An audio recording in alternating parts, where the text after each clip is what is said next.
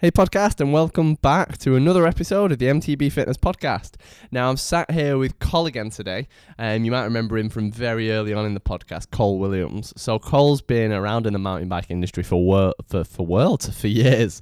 He started out racing various different categories, cross country, road, downhill. He's done it all, literally all of it, and now is the owner of Fly Distribution, who distribute KTM bikes, Pookie bikes, which are kids bikes, and Ursus wheels. So he's a really, really interesting guy. So today we talk about all things from fitness and e-bikes, training. We talk about loads of stuff. So I hope you really, really enjoy the episode. This week there's going to be another episode back up on Wednesday and Saturday. So there's going to be two this week. So we are on it now with the MTB Fitness Podcast. So I hope you really, really enjoy the episode. If you're listening to this sort of at the beginning of the week, then there'll be another episode out on Wednesday. And I'm also going to bring one out of the weekend as well. Those two will both be me chatting with the mic, so it's going to be good, and we've got some good guests lined up for after that as well. So yeah, so good, all go. So enjoy the episode with Col, and I'll see you on the other side.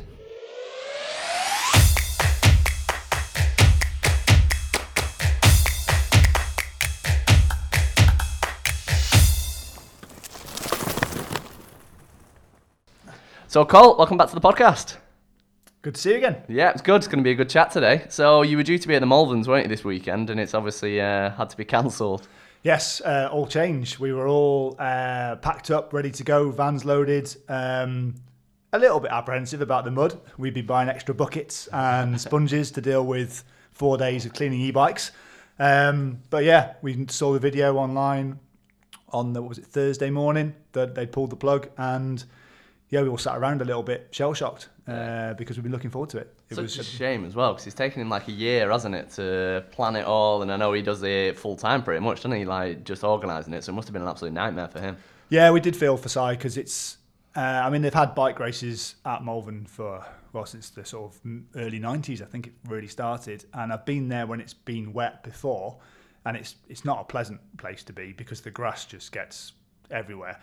But I think this was the first time they've had that much rain, that intense in the week before an event, which meant just getting people in and out would have been a nightmare, and it wouldn't have been enjoyable for anybody, and it would have ruined the park. And it is obviously a deer park and stately home and everything else that goes with it for the rest of the year, so they can't trash the grass because they never get invited back. Yeah.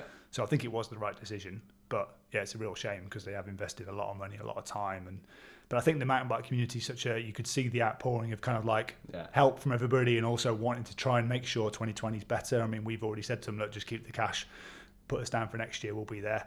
And I've got a feeling that most people will do the same, because it's an event for the whole industry and for the community. It's not just about kind of the business decisions that Si puts into it, but hopefully, yeah, it's for the best. Yeah, it was great last year. There were so many people there, weren't there, and just so many companies, and the atmosphere was amazing. So I think things like that are great for the mountain bike industry.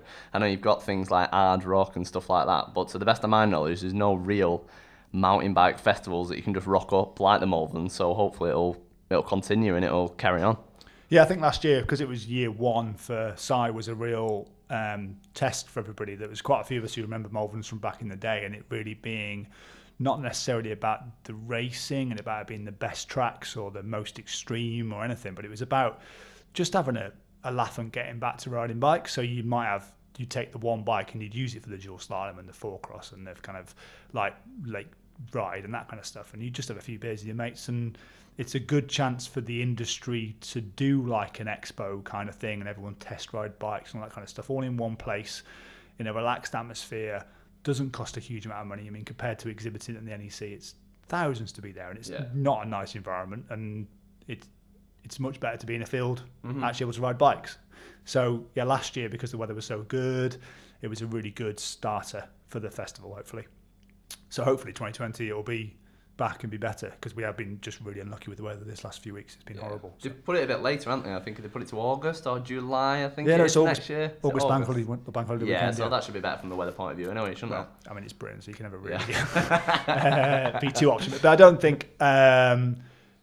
you can always be unlucky. And people are aware of that. I mean, there's no point being a mountain biker and being afraid of the rain. You have to kind of get into it. But it just makes it from an exhibiting point of view, and also doing all the test rides. I mean, the way they do the test rides there is brilliant. People sign up, they pay the $5, you get a wristband, and then you just get to go and ride as many bikes as you want. So people turn up at our stand, They show us the wristband, they take a bike, they come back an hour later, give the bike back. It's brilliant. But it does mean if you've got muddy bikes and there's jet washes at limited facilities, it just means that everything gets trashed. People aren't enjoying the test ride. They'll only do a couple because they've just got absolutely covered in mud. Yeah. Whereas on a good day, people were test riding like 8 different bikes. Yeah, they were literally just non-stop all day, weren't they? Yeah. Like in and out, in and out. I think as well, if anyone had any accidents, I know there was an air ambulance there last year, as happens with mountain biking, but if you need ambulances and stuff like that, it would have been a nightmare just getting stuck in the mud and everything, wouldn't it? So I'm sure, I know he said on the video it was an easy decision for him to make, and I didn't think it means that because it just had to be cancelled, like he knew that it couldn't work out. Yeah. So a lot of people have listened to your first interview, but for those who haven't, give us the short version of who you are, your background. I know you've been racing for years and you've worked in the industry for years, so give us the 1 minute abridged version of who you are, and then we're going to chat a bit about training and nutrition and all that kind of thing. Okay, so I started racing mountain bikes in the late 80s, which was pretty much when it first started. Cross country was all there was then, so I raced cross country until went to university, sort of mid-90s. Got into downhill, raced downhill, national level, did a couple of World Cups in the early 2000s. Got a little bit bored of doing the same tracks over and over again, so then started racing enduro when that first kicked off. Did things like the Mega Avalanche, all that kind of stuff. And then gradually got to a point where running race teams turned into a job. So that went from being just race team management to actually UCI race team management to some of the brands we were working with wanting an importer, not just a sponsor. And then, I've not had a proper job for 15 years. So it's been good. That's a life. Yeah. So Cole runs Fly Industries now, which I'll have said on the intro anyway, but the biggest brands that they distribute for, or sales agents for, but the biggest brands that they handle are KTM bikes. They do all KTM and Pookie as well, the children's bikes, and then there's various other brands that they handle. But KTM bikes, if you ride a KTM in the UK, that's going to have come through Cole in some kind of way. So you've just released the Prowler. I say you, KTM have just released the Prowler, haven't they? Because I know, to the best of my knowledge anyway, what I knew of KTM was more cross-country based bikes. So they were all 100, 120 mil travel in the UK that you saw at least, and there wasn't really the more trail enduro bikes on the trails in the UK. Is that right? And now the Prowler's come out, so tell us a bit more. Well, you're not the first person to say that, and it is quite interesting. We met a guy last week up in the Peak District, and he was like, I didn't know KTM made kind of like enduro trail bikes. And I was like, we are making progress, because 5 years ago people said I didn't know KTM made bikes. Yeah. So we're getting there. Now, yeah, the evolution of the brand has been, it just changes for different countries essentially. So we have made downhill bikes, and we have made 150, 160 mil travel trail bikes. It's just, they were like 5-6 years ago.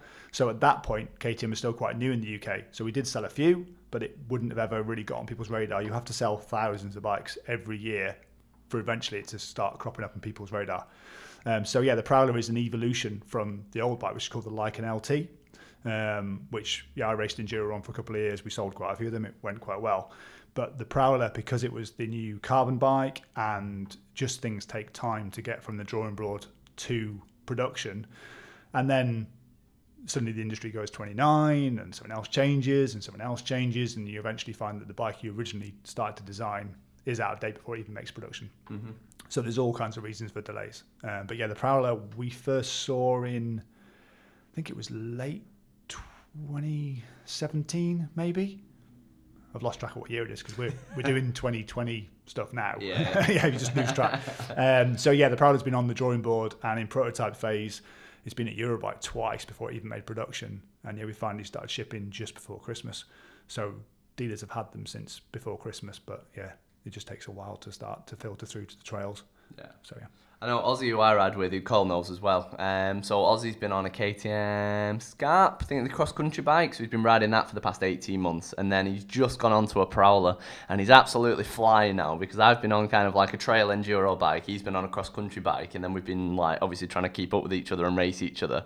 But being on a cross-country bike obviously makes it that bit harder because it's not built for fast downhills as such. But now he's on the Prowler, he's absolutely flying, because he's gone from a bike built for being rapid up hills and for more regular trails, if you like, and he's absolutely flying down the hills now. But it's 29 inch wheels and 150 mil travel, is that right? That's right, yeah. So the Scarp is a 90 mil travel kind of cross-country race bike, but it's a bit more marathon friendly than just full on Yeah. ACO short travel stuff.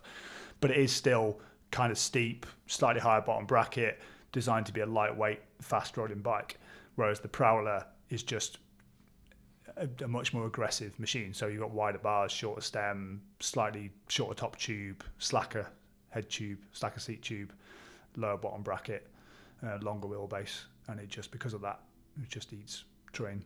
Yeah, absolutely flies. I know he's been flying down the hills. What's your opinion on the whole 29 versus 27.5 inch wheels? And you'll notice at the Downhill World Cup, there's been some mix, hasn't there, with a 29er on the front, 27.5 on the back. Like, where do you stand on all of that? I am not afraid of change in the sport. It's been something that every single year, so I think I remember being on Leckhampton Hill in Cheltenham in about 1992, let's say, probably earlier than that, 91 maybe, and someone saying, oh, you don't need disc brakes for downhill. No, don't need disc brakes for mountain biking. And someone else saying you don't need suspension for mountain biking. And look where we are now. So yeah, the wheel size thing, it does change things. Like if you go for a ride around the Peak District around here, yeah, you can ride a 26-inch hardtail, fully rigid bike, fixie, like single speed, and you'll still get around. And if as you move through the technology and you put front suspension on, or you put disc brakes on, or you put bigger tires on, or you do all these things, you're going to find that you can get faster and faster and faster. And now we're basically riding 29er carbon, like long travel bikes that are quicker than the downhill bikes I used to race on. And so eventually the limiting factor becomes your ability, or the kind of, like you can basically just ruins the trails in some ways. Like you basically can just roll down it. Yeah. It's not too hard. Yeah. So there is that side of it. But yeah, for me, things getting better is not something to be afraid of. Yeah. Yeah. And they're definitely, I mean, if you are very short, or like there's certain things that aren't going to suit your riding style or your needs, and no one should feel as though they have to have a 29er. Do you know what I mean? It's not like people should be looked down upon for riding a 26, or even like, I mean, remember Specialized Big It's when he has a 26-inch front and a 24-inch in the wheel. So yeah, there's always been people trying to find ways of making things faster or better or whatever, and it's just good. I think for the majority of riders as well, it's nice having that safety blanket. So like, as you know, I ride a Yeti SB6, which is 160mm travel front and back, and I'm nowhere near the limits of the bike whenever I ride. Like, I'm just not. You've got your top enduro guys racing it to the absolute limit, but I quite like the fact that when I cock up and I take a wrong line and I hit a massive boulder, the bike just eats it up. Whereas if I was on a 120mm travel bike, I know I'd be having more crashes and I'd come off more. So for me, and I'm sure for a lot of people as well, while I don't necessarily need a 160mm travel bike, I like the fact that it keeps me safer and you feel more comfortable on it. So I agree with you that sometimes it can ruin the trail, if you like, because when you're on a trail with just little rocks or whatever, you just fly down it and you can just point and shoot. But I think for a lot of people riding, it's probably a good thing, because you don't come off as much, you don't get injured as much. The bike saves you in a lot more situations, and I'd much rather have too much bike and not enough skill and really work on building my skill up to narrow that gap, if you like, rather than be at the absolute limits of the bike every time I ride, because I know that as soon as I cock up, if I'm daydreaming or whatever, I'll be much more likely to come off. So I think for most riders, there's benefits of that as well. Yeah, it's true. It's fair enough. Yeah, I think I've come at it from years of downhill racing, I suppose, where I know where my limits are in a way on a trail sometimes, and if I'm pushing, especially on like a Peak District bridleway, it's like, well, if I'm pushing those limits on a Prowler particularly, then I'm going pretty fast. Yeah. Whereas I can get the same kind of level of buzz and be on the edge on a carbon hardtail, and not actually be causing anyone or even myself as much likely of getting so much risk. So it just, you're right, different people, different problems. And I know we can ride together, and I'll be on my Yeti, you could come on a Scarp, and we'll be at the exact same speed, like you'll be in front or I'll be in front, and we can both keep up with each other because you're a lot more skilled, a lot more experienced on the bike. I think the key is to buy the bike that is to not go for the trends, if you like. So don't go for the big travel bike just because you think you need a big travel bike, or don't go 29-inch wheels just because that's the way the industry's going. I think it's buying the right bike for you and knowing the reasons that you're buying it. But as well, it's making sure, like, while I'm aware that my skills aren't limiting the bike, if you like, I think it gives me a great challenge to be like, right, this bike can do everything. I know it can send 20-foot drops and it won't slap on me. I know it will survive and whatnot. And I think knowing all that means that it gives me the confidence to be like, right, I really need to build my skills, build my fitness, and really get it to as high a level as I can, so it gives you something to chase. I think the biggest thing is not using the bike as an excuse either way. So not blaming the bike for something that you can't do. And then the other side of it as well is just making sure that you really build your fitness up and build your strength and work on your skills to be able to improve you. Like I put a post on Facebook the other day saying that the weakest component on the bike, the weakest part of a bike probably isn't a component, it's you, and it's the person behind the wheel. And it's so true. Like you want to be working on your fitness and your strength and yourself as much as you possibly can, because the bike's going to do anything. Like if we put Giathan on a hardtail or even a rigid bike, I'm pretty sure he'd be beating me down the vast majority of downhills. I did. When I was racing at what was like my kind of top level, I had a full factory Yeti Lowell 9 and a 303, the racing bikes and stuff, and I used to spend ages like worrying about the details, like cutting tires down and checking suspension settings and like really trying to be as serious as I could about the bike. And I remember going to a race at Kersus and it was only a short track, but I'm going to have to remember his name now. Anyway, I'll remember his name at some point, but yeah, he was a really good rider, and he turned up on a DMR hardtail with a totally bald tyre and won experts. And it was just like, yeah, I'm probably worrying about the wrong things. And it was that kind of thing. It was like you can worry about the details, and if the details kind of make you happy and is what the type of rider you are and that kind of stuff, that's fine. Mm-hmm. But actually, just ride your bike. Yeah. It's like, yeah.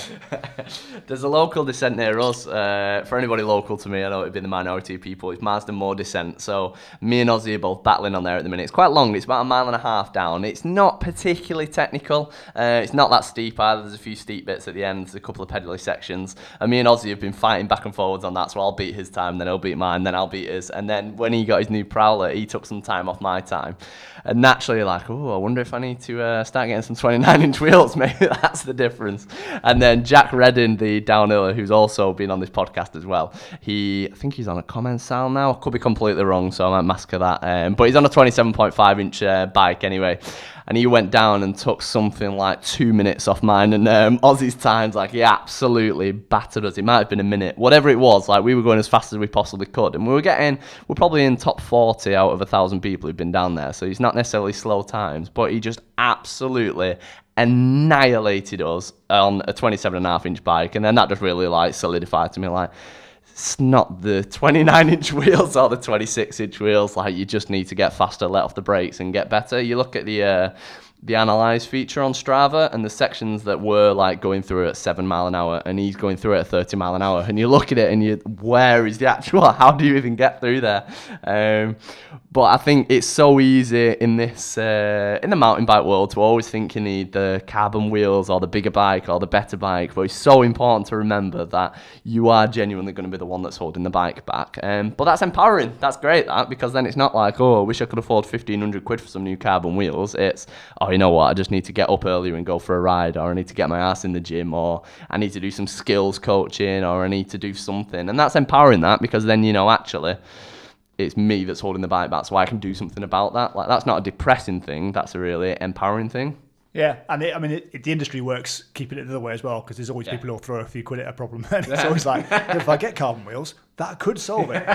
So yeah, it's we all thrive on the easy solution, which is throw some money at the problem. So yeah, it's much easier than going to the gym. So yeah, it's getting that combination of just enjoying it, and it's basically the bikes is an accessory and an extension of who you are as a person, and people always like to have something a little bit different, a little bit custom, just to stand out, and it's just part of that.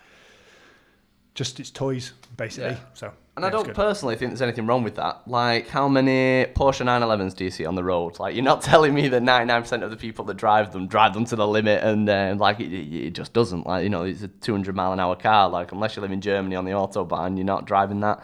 I think there's both sides of it. So I personally don't think there's anything wrong with riding the cheapest possible bike and just getting out there and enjoying it. But then on the other side of it as well, you'll sometimes see people taking the piss out of all the gear and no idea and all that side of it. And I also don't think there's anything wrong with that. Like, if you want to spend however much money you want to spend on the bike and you want to have all the latest gear and you're not the best rider, like, if it makes you happy, like, who cares? You're out there riding, and if you love upgrading your bike and tinkering with it and looking at it in the front room and that's your pride and joy, then I don't think you can judge either way. Like, I don't think you can judge people for having the cheapest possible bikes, not spending any money on it. And on the flip side, I don't think you can judge people for having 7 bikes that are all worth 10 grand in the garage, because if that's what that person, if they can afford that and that's what they enjoy doing, I don't think there's anything wrong with that either. I think the biggest thing is just making sure that it's accessible for all, really, and everybody feels welcome. Yeah, I'd agree.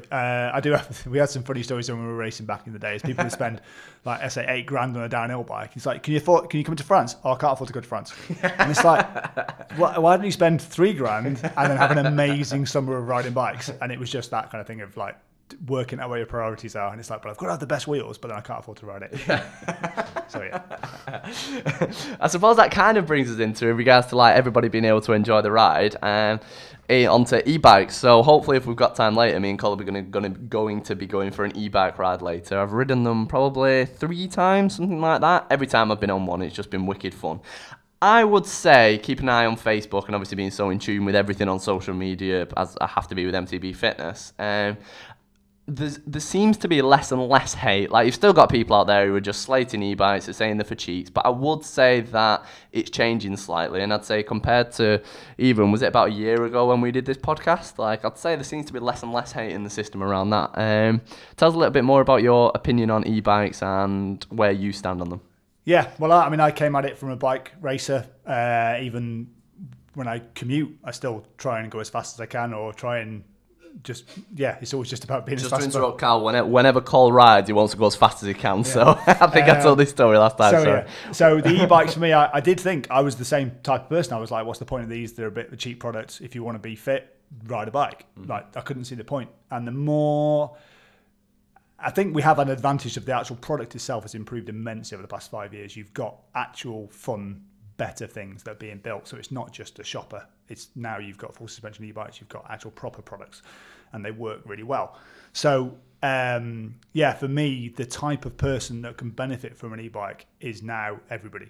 Like, there's no single person who can't tell me their life wouldn't be better with an e-bike, unless the only type of person is a person who races.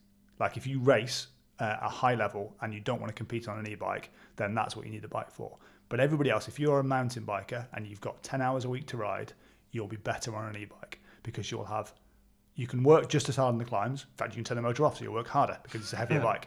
And on the downhills, you're going to get twice as many in. So you'll be working upper body more because you've got a heavier bike, and you'll be doing more runs.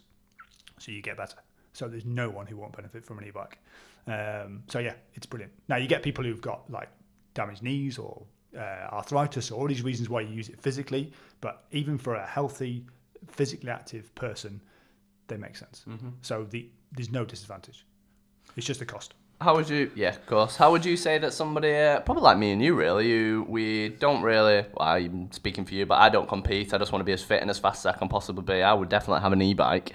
How would you say, so I'll tell you what, so someone like me, so I ride 3 times a week, 2 to 3 hours at a time usually. That's pretty much my staple. Then the rest of the time is time in the gym or time doing intervals on a static bike, that kind of thing. How would you say that an e-bike would slot into my week? Because I know I would 100% wouldn't want to replace my main bike with an e-bike, because I love the fitness and I love the challenge of it. How would you use it in my 3 rides a week? Well, this is the thing. What you'll find is... It depends. Yeah. Well, no, it depends, but you'd very quickly probably find that you don't ride your normal bike. And that's the problem, is that I'm lucky because obviously I can pull bikes from here. So I can take a demo bike out, I can ride it, no problem at all.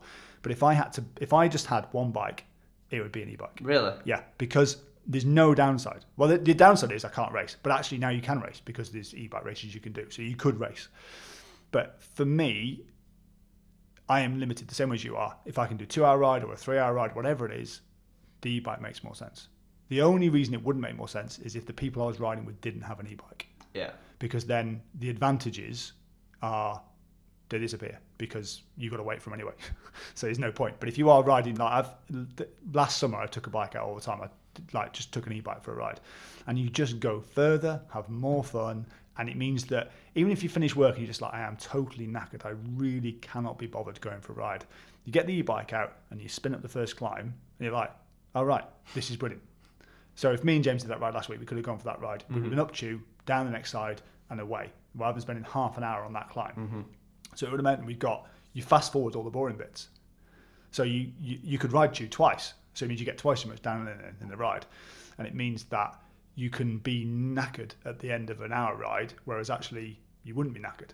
So you can actually get more fitness in the time. So a lot of the concerns about e-bikes and the lack of understanding about it is cured by people living with one or one of their mates having one for a bit, because you just realise how brilliant they are. And yeah, there are. Well, I don't know. No, there's not downsides. Like, I'm totally converted. Okay. If I had to buy one bike now, it would be an e-mountain bike. And you find that it's even less. We were talking about people being overbiked before. Mm-hmm. Now with e-bikes, you're never going to be overbiked, because you can buy a 160 mil travel bike and you can commute on it. Mm-hmm. So there's no reason not to have a bigger bike. So people buy hardtails and like, oh well, I might as well have a full suspension bike. So the only reason not to buy one is because it's more expensive. But if you're looking at spending 4,000 on a normal mountain bike, I mean, it's a lot of money obviously, but people do spend that on whatever brand it's looking at. If you look at a £4,000 e-bike, the difference is minor. You're not going to get Kashima. You might get one group set down or something, but actually you get a motor and a battery. Yeah. Whereas if you're spending £1,000, then the difference is massive. Mm-hmm. So you would get a pretty rubbish e-bike for £1,000, but you get quite a good hardtail mountain bike for £1,000. So the more you spend, the better value the e-bike seems, because it's a less of a percentage of the value. So yeah, for us, it's they're just a brilliant product. That's one of the reasons why when you said you come over, I was like, we'll go for an e-bike ride, because you can see we'll go for an hour's ride, and you can see just how much more we can get done, and how much more time on the tech stuff you get for no disadvantage. So if we went on a ride now for an hour, one ride, say this week was a Prowler ride, or a normal bike ride, next week was an e-bike ride, you nail yourself as hard as you can for an hour on each, would you say that you'd be equally knackered? So the same hour on an e-bike or the same hour on a normal bike, both going as hard as you can. Do you think you'd be as equally tired? Yes, probably more tired on the e-bike, because it manoeuvring on the downhill ways. On the uphill, all that happens is if you can make the decision. If you want to go full gas, you go full gas on an e-bike. That full gas is just a higher speed. Mm-hmm. You're still the same heart rate, still the same zone, still the same training. You've just got the top kind of a bit quicker.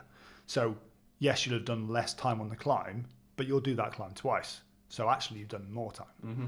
So yeah, it's a weird thing to get used to, because because legally the assistant cuts out at 15.5 miles an hour. So it's not like it's assisting you everywhere. So if you're riding on the flat, in a straight line, you're almost slower. Yeah. But on every climb and out of every corner, you get the assistance. Yeah. So it is a different type of riding. It's not just mountain biking with a motor. You have to ride it differently because of the way the assistance kicks in. When you push the pedals, it gives you the assistance. So if you're kind of freewheeling at something, it doesn't assist. There's no throttle. So it is a different thing. It's not motorbikes. It's not push bikes. It's just in the middle. So it is it's just a different type of riding. But yeah. I would say that it would also, kind of the flip side to it, it would be easy to not be disciplined on an easy bike and just, particularly on the climbs, just have an easy ride everywhere. I know when we rode, was it Delamere? When we did that test, remember I came and helped out doing the test rides that time? No, Dolby. Dolby, yeah, and they have the World Cup tracks, don't they, there? Yeah. So Cole was on his normal Scarp, like, I don't know, whatever it is, 7 grand, cross-country, everything lightweight, like carbon everything. And we did the big, long, steep climb. No idea what the name of it is, but it's just vertical pretty much. It's not technical in any way. And Cole was absolutely caning it. I think, in fact, on that World Cup cross-country lap, I'm sure Cole set the com for that on Strava. I was on an e-bike, and on the same climb where Cole was absolutely like 95% max heart rate, killing it, I was sat down on the e-bike one-handed, just like turning around and watching Cole, and I beat Cole by a good minute to the top, and I was slightly out of breath, but I wasn't fully out of breath. So I would say you would have to be disciplined with it if you're a fit rider and you want to nail yourself on an e-bike. Like I had it in turbo mode, so it was just a piece of cake. I was going up pretty much at 15 mile an hour, and it was easy to get to the top of the climb. But if I'd have dropped the assistance down a couple of notches, I'm sure I could have been riding next to Cole or having a heavier bike and still had a workout. But I think you do need to be disciplined with it if you want to get fitter. In my opinion, coming at it probably from a trainer's side of it, it will be easy to just get stuck into a rut of not really pushing yourself and just keeping turbo mode on, always doing the same loop for an hour and not nailing yourself. But then You could argue that's the same on a real bike, because you could just go for an hour loop and just stick at 6 miles. If you always ride at 6 mile an hour on the climb, you could just stay in the granny gear and just spin your way up to the top of the climb and not nail yourself. So I suppose you either want to nail yourself and you want to get fitter, or you don't. And that's probably actually the same for a bike as it is an e-bike. Yeah. Well, that's it. If we go for the ride we'll go on this afternoon when we finished here, there's a long climb up through the golf course, and it'd be the same. If I was on the Scarp, if I was on the Scarp, and you were on an e-bike, you'd be spinning up, chatting away, giggling at me as I was killing myself. But because we're both on e-bikes, we'll go at it full power. Okay. Yeah. So you'll see at the top, you're like, oh, right, we've had a proper workout, but we'll do the downhill again, and you ride back up it again. Okay. And it's like, oh, right, that's taken less time than if we had done it. So you're right, totally, that it's a decision you can make at every level. Like if you've just got a normal bike, you can decide just to sit at home, or you can decide to go for a spin, or you can decide to really push it and work. And that is exactly the same with an e-bike. That actually, you can make a decision to keep the motor off, you can put it in turbo, you can put it in sport, you can put it in EMTB, or you can just spin. And you can still, even in turbo, absolutely destroy yourself if you want to. And that's a conscious decision. I suppose it would be when it tops out at 15 mile an hour, it would be trying to dig deep to get it to 16. And if you try that, like, it's so hard because the bikes are, what do they weigh, about 25 kilos, are they? So they are like big, heavy bikes. It's funny on the downhills, I've only had very limited experience with them on the downhills, but you can really feel the low center of gravity because the battery, particularly on the KTMs, is like right at the bottom of the down tube, isn't it? Yeah, you can see it there, the battery in the motor. The battery kind of sits a bit higher up, like it just sits all the way down the down tube, and then the engine is right at the bottom where the cranks are. The engine's probably not the right word, but you know what I mean. So you can really feel it in the corners, like you feel that low center of gravity, and they are a lot harder to flick. I would definitely say on a downhill, if I could choose between, from what I've ridden, if I could choose between going down a downhill on an e-bike or going down on my Yeti, it would be an absolute no-brainer. I'd choose the Yeti every time. But I can see the benefits of having 3 downhills in the same amount of time that I could have one. Like the climb that Cole was on about then, it's a mild road, it's quite steep on the way up, and it does take a good 30 minutes to get to the top. And then the traverse over the top is probably another 30 minutes to good descent there. And then the descent takes 2 minutes and you're at the bottom. So that's a good hour, and you could probably do it in 20 minutes all in. So I bet you would shave... You're probably talking 30% of the time to do it on an e-bike. So in that same hour, I bet you could do 2 or 3 descents in the same amount of time. Well, a lot of the people that I hear it's cheating from are happy to use a chairlift at Fort William, or happy to pay for a bus at Bike Park Wales. And it's like, you can't have it always. And this is a solution for people who... Well, it's a solution for a lot of people. And I'm not saying, like, if I could only have one bike, I'd have an e-bike for a variety of reasons of being time limited as much as anything else. But it also means that, most times if you go for a ride, the climbs are the least technical bits and the downhill bits are the most fun bits. So if you can fast forward the least technical bits and do more tech stuff, that's great. And yes, the downside is the weight on the downhills. It's more planted. You can get away with bigger tyres because you want the drag and that kind of stuff, but it is not as much fun to chuck around. But you only have to see the likes of Sam Pilgrim and stuff riding their e-bikes, is that you can totally have some fun on them. It's just the fact that it basically weighs like a downhill bike used to. So you have to use it that way. And the fact that the e-bikes have longer chainstays as well, because you don't want the motor looping out. Because if you have a short chainstay like a normal bike and you have the motor on it, because of the extra power it gives you out, if you're on a loose climb with that extra assistance, it just loops the front end out. So they put a longer chainstay on an e-bike to give you more control. So you gain a lot of traction, and it just feels more controlled on the climbs and also on the straights and stuff. But you do lose a little bit of fun in the turns. So it's always a compromise. Yeah, for sure. The thing is, a lot of mountain bikers, when they get deep into it, will start buying more and more and more bikes.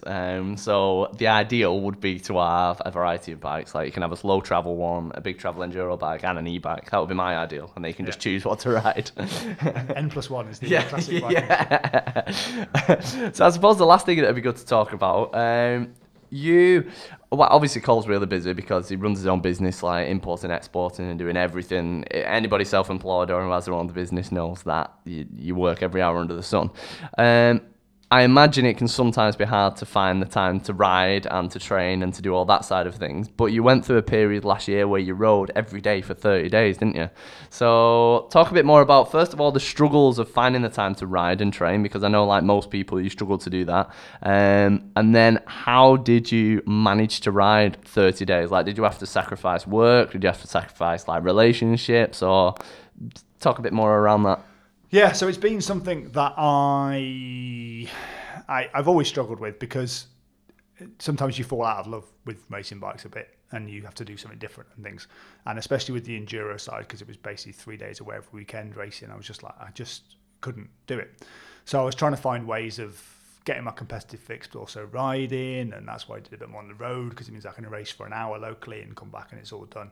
So yeah, I know I'm a better person if I've ridden the bike. I don't have to do a huge amount. Like, I try and set a target now, it's about 100 miles a week. And even if I do half of that on the turbo with Swift, that's fine. It's still enough to make me feel like I'm not wasting, like, I need to do something to get the exercise. And fitting it in is just a constant reminder that I'm better and I work better and I'm a nicer person and everything's better if I do it. And it's always easier when there's other people. Like the other week, I was never going to go for a ride that day, and then Ozzy was like, right, we're going at 5 a.m. in the morning. I was like, that sounds ridiculous. I'm up for it. So yeah, we ended up doing a 7-hour ride and then coming back to work. Yeah, it was a good ride, but I would never have done it on my own. Yeah, same. Yeah, so having someone to say to you, right, I'll meet you at 5 a.m. at that car park, let's do it. It was like, okay. On that day, I couldn't ride with them that day, so I knew Ozzy was going out riding at 5 a.m. He used to be a farmer, so that's kind of like just normal time to him. He doesn't mind mornings. If I have to, I'm like Cole, like I wouldn't be up riding at that time unless I met Ozzy, and then I would, and I'd probably moan for the first 15 minutes. But on that day, I think it was 1 o'clock, something like that. I checked Strava, and there wasn't a ride on Strava, so I was like, oh, I mustn't have gone out in the end. And then he texted me at about 3 o'clock, and he just finished. It was an epic ride. He did like 40 miles and 6,000 feet of climbing. Yeah. Whatever it was a beast anyway. Yeah. Well, it was just kind of the last few weeks I've been getting up there's been at least 1 day a week when I've been up at 4 a.m. to drive to somewhere like Ipswich or Swansea to go for work. And I was like, if I can get up that early to just drive so I avoid the traffic, I can get up that early to go for a ride. Yeah. And it was a beautiful morning. Like, sunrise over the moors was amazing. And there was sort of like an owl flying across, and we saw the hares up on the moor, like Arctic. I was like, this is not a hard thing to do. Yeah. To do something I enjoy, and I can always jump out of bed when I'm going for a ride. It's never a hard decision to get out of bed to do that. So yeah, it's just finding times like that when you're like, right, when I make the effort, it is worthwhile. And whether that be, right, I'm going to go out to the shed to do an hour on the turbo, or get up early in the morning to go for a ride, or right, remember this is an opportunity to take the e-bikes out, and I'll feel better if we do it, even though I'm thinking, I should probably do some emails or should do this. Yeah. And that was that 30-day thing last year. It was 30 days of April. I think it's some industry thing that started in America. And it just makes you realise that actually, I can ride to the Chinese to go and get my takeaway rather than taking the car. Or I can put my bike in the car, and before I go for meetings in the morning, go for a little spin round somewhere. Yeah. And it was just actually making the bike a choice. And having to do it for 30 days was kind of quite eye-opening. I didn't do it this year because I think work was just insane. I was away for quite a bit, and I was just like, right, you know what, I'm not going to do it. But it's nice to know you can do it. So, yeah. Yeah, for sure. You've touched actually on one of the big kind of secrets for me for getting ride timings. I'll go through times when work's really busy juggling clients and MTB fitness, and then you think you don't have time for ride. One of the big things for me is what Cole said there. A lot of it is meeting somebody else. Like I know full well that the chances of me getting up at 5 a.m. and going for a ride off my own back are pretty slim. Like, I'd love to say that I'm disciplined and I'll jump out of bed on my own and it'll be fine. I'll crack on. Most times I won't. Like, I'll snooze. Before you know it, it's 6 a.m. It's too late. I can't go.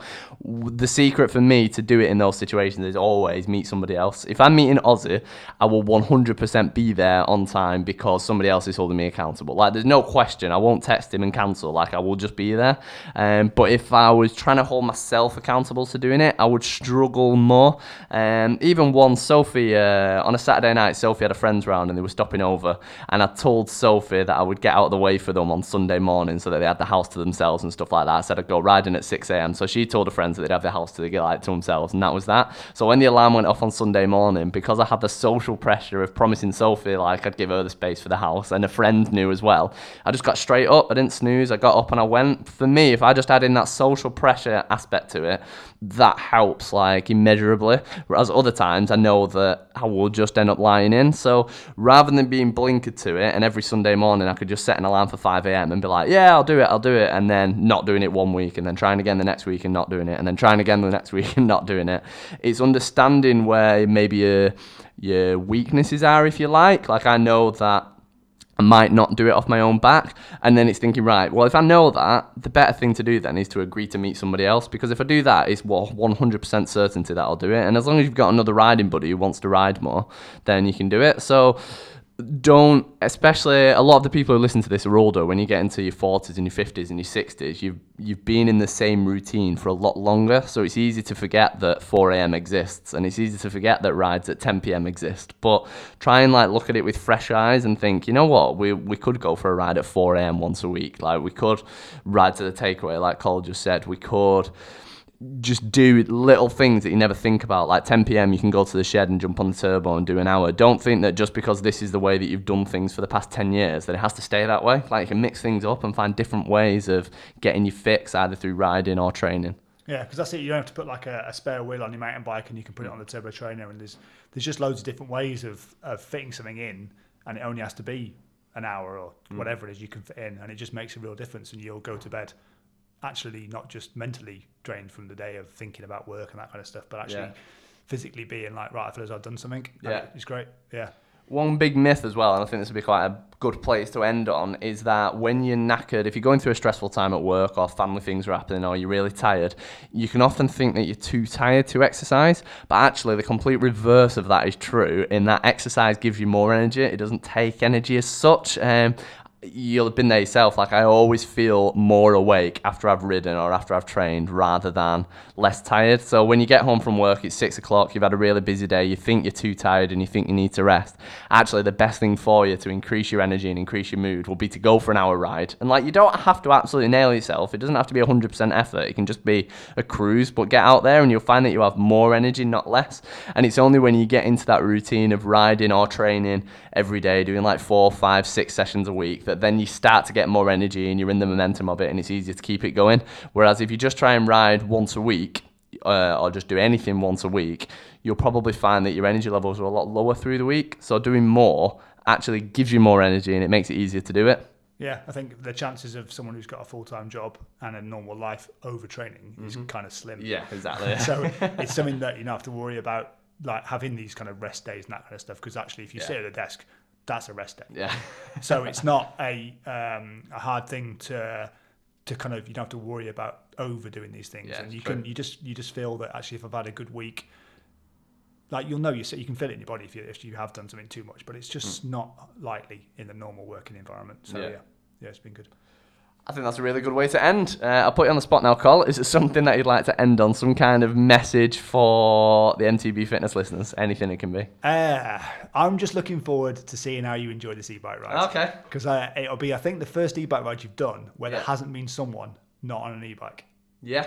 So me and Tom who works here, won the cross country yesterday juniors. He is a quick rider, so he's going to take an e-bike. I'll take an e-bike, and you can take an e-bike, and we'll see how you get on with it. What Cole's saying there is he's going to batter me so that I never see e-bikes are easy. So yeah, it'll be fun hopefully. Well, I'll report back. You probably already follow on Facebook or Instagram. Sorry, I just passed the mic. You probably already follow on Facebook or Instagram or on my daily emails. But if you don't and you want to keep up to date with this kind of stuff, make sure you do. Facebook and Instagram, it's MTB Fitness. And if you go on to mtb.fitness, that's the website, go to free daily emails. You can sign up for daily emails. So Monday to Friday, I send out loads of, Monday to Friday, I send out free tips. So tonight's, for example, will be how I found this e-bike ride. So if you want to find out how I got on, email me and I'll send you the link to the article. So yeah, that's been good. And after this, in the outro, I'll tell you where to go follow Col and go follow KTM and all that side of things. So stay on for that. But yeah, thanks so much for coming on, Col. It's been good. Round 2. Nice one. Thanks a lot.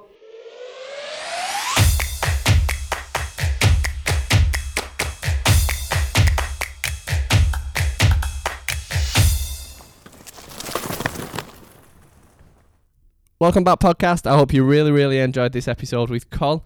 We'll be back on Wednesday with another episode, and please remember to review on iTunes and subscribe for our future episodes. Thanks very much.